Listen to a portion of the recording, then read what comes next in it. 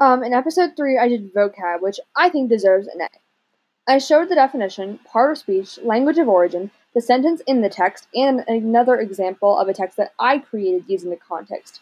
These are all things that the Scripps National Spelling Bee all use, and if it's good enough for a national televised event for geniuses, it should be good enough for an 8th grade reading project. Plus, I created the sentences, which I hadn't heard or used the words ahead of time, so I learned how to properly use the words, which I think learning is the main aspect that I would want to take away from